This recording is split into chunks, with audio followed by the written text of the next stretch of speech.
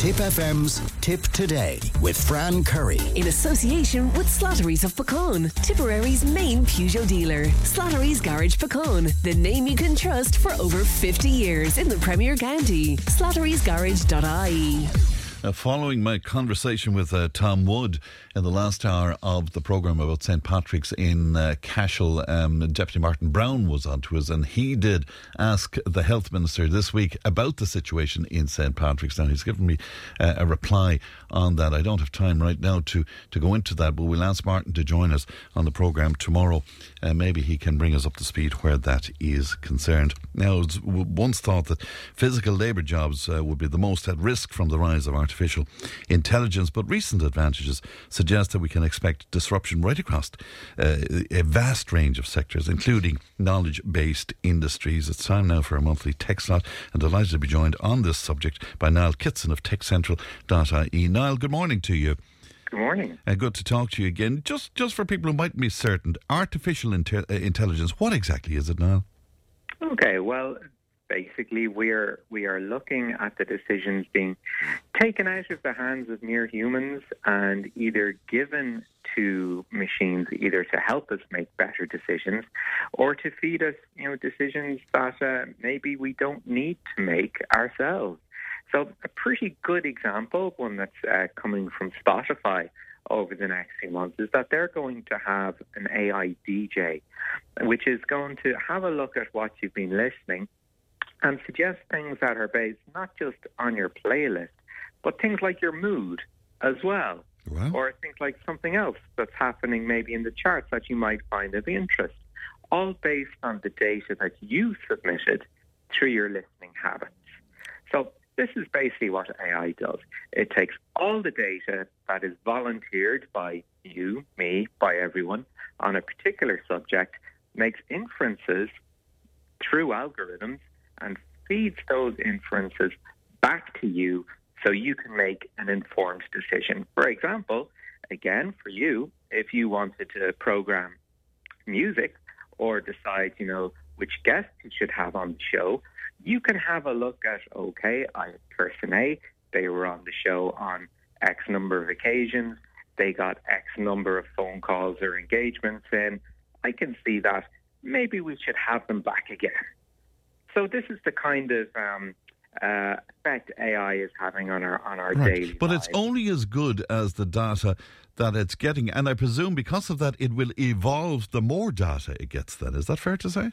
Exactly, yes. And, there is that sort of old saying of junk in, junk out, and that has been a problem with AI through the years, that unless it's got good raw material to work with, then it's not going to work very well, which is why it's really finding its feet when it comes to sort of repetitive tasks, things that there's really not a lot of discussion about. If Yes. you want to, build a better desk, you put in the instructions and you might have somebody actually putting the desk together, but it's the AI going, okay, now add this, now do this, now do this, to create the most efficient way of building that table, right? So these things are aids to decision making, and they're also very good at taking away those very repetitive decisions from organizations as well.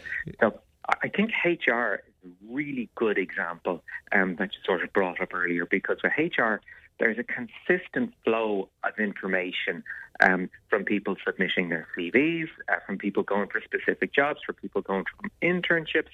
There's always information coming into the HR department, and that puts lots of demands on them. So on one level, they've got people within their organisation that they want to keep happy, but generally have, fairly mundane requests like, what are my holiday requests? When is my next salary bump due? Do you have a copy of, the employee handbook? Things that can be sorted out in minutes or seconds, but still, Yes. they add up and they take time out of your day. And then on the opposite side, you've got very sophisticated software that will have a look at the CVs coming in, will have a look at the jobs that are within the organisation that people are applying for, and before they even get to anyone to make a decision on who to bring in to interview, they've been prioritised, they've been scored, they've been ranked, so you can see who the top candidates are for a job, without having to consult HR immediately. Of course, the only thing, and it seems to be the word of the day on the programme this morning, but I'm just wondering about the nuances of decision making. I presume it doesn't have that ability. In other words, like the human ability to think. Absolutely not. There's no legislating for common sense, really. Somebody that looks great on paper, well, of course we all know that, that expression great on paper, in reality just might be a fit for what you want. Or, God forbid, they might have, given you inaccurate information to work with in the first place. So it's by no means a way to make those top-level decisions just yet. But in terms of sort of giving aids to those final decisions, it's very much in that sort of nice sweet spot, and it's getting there. And I'm just still a little vague on, is it a piece of software? And if so, are there many platforms supplying this software? How does that work now? Yeah, there are so many AI platforms out there. There are so many companies developing their own versions of AI. I mean, I look to Watson, and they don't so much use the term AI that much. They like to say cognitive computing. It's basically AI.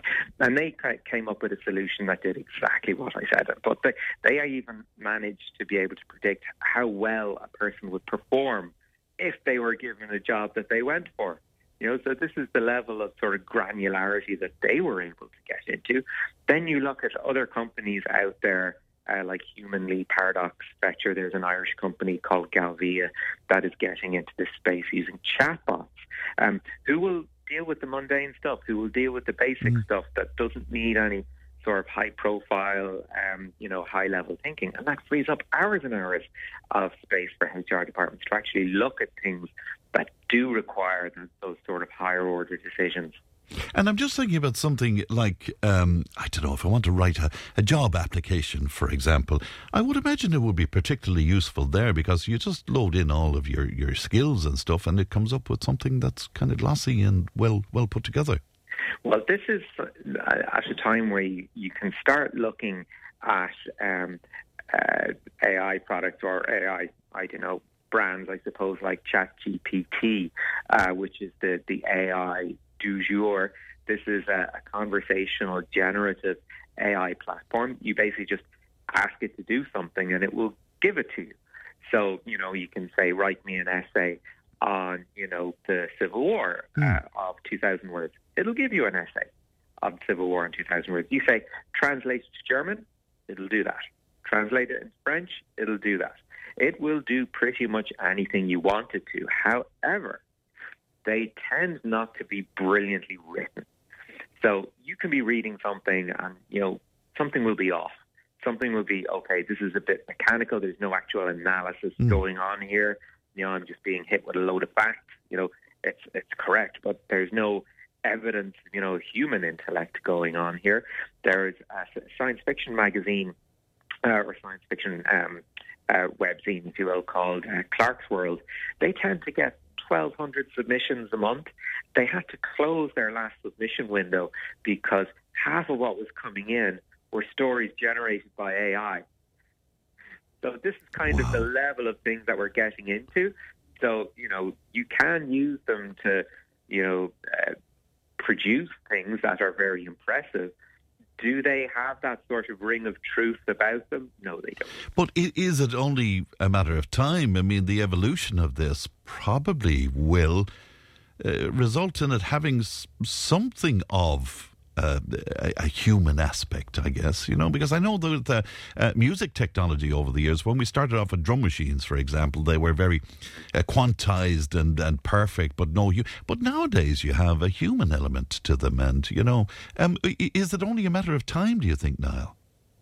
Well, some people certainly seem to think so. Ray Kurzweil, who's a very famous sort of futurist, had a term called the singularity, which was, in his idea, it was the point at which artificial intellect surpasses human intellect. So it's an idea that's been around for a long time, and there are people out there that actually believe we've kind of reached there because conversational AI interfaces are starting to sound very convincing, and you can ask them sort of questions and they will give you answers, but they're not. There's no sort of higher order thinking involved. So, it is very much, AI makes use of the tools that it's given.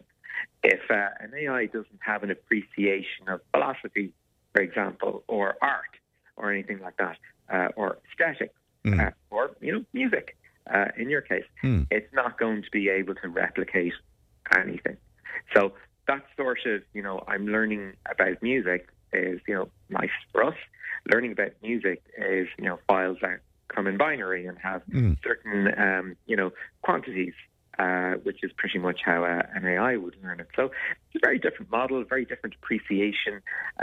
Will it surpass human intellect? I think you need to have a better definition of human intellect before you can sort of match it against something artificial. It's absolutely fascinating, isn't it? Indeed. Niall, it's always a pleasure. Thank you so much for coming on with us today. Thank you and good morning to you. That's Niall Kitson there of TechCentral.ie. It's a marvellous platform, by the way, if you're into tech or what's happening at the moment around the world with computers and artificial intelligence and digital stuff and all of that. Anyway, AI, where is it all going, would you think?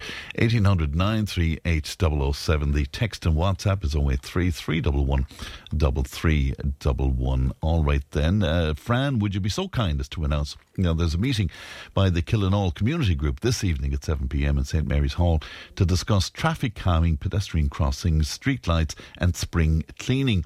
And our councillors and the local Gardaí have been invited to attend. We'd like as many people as possible to attend, both outside of the town as well as the people from Killinall. The traffic and speed passing in our streets is a huge problem, says Bonnie to us today. So that's this evening, 7 p.m, St Mary's Hall in lovely Killinall.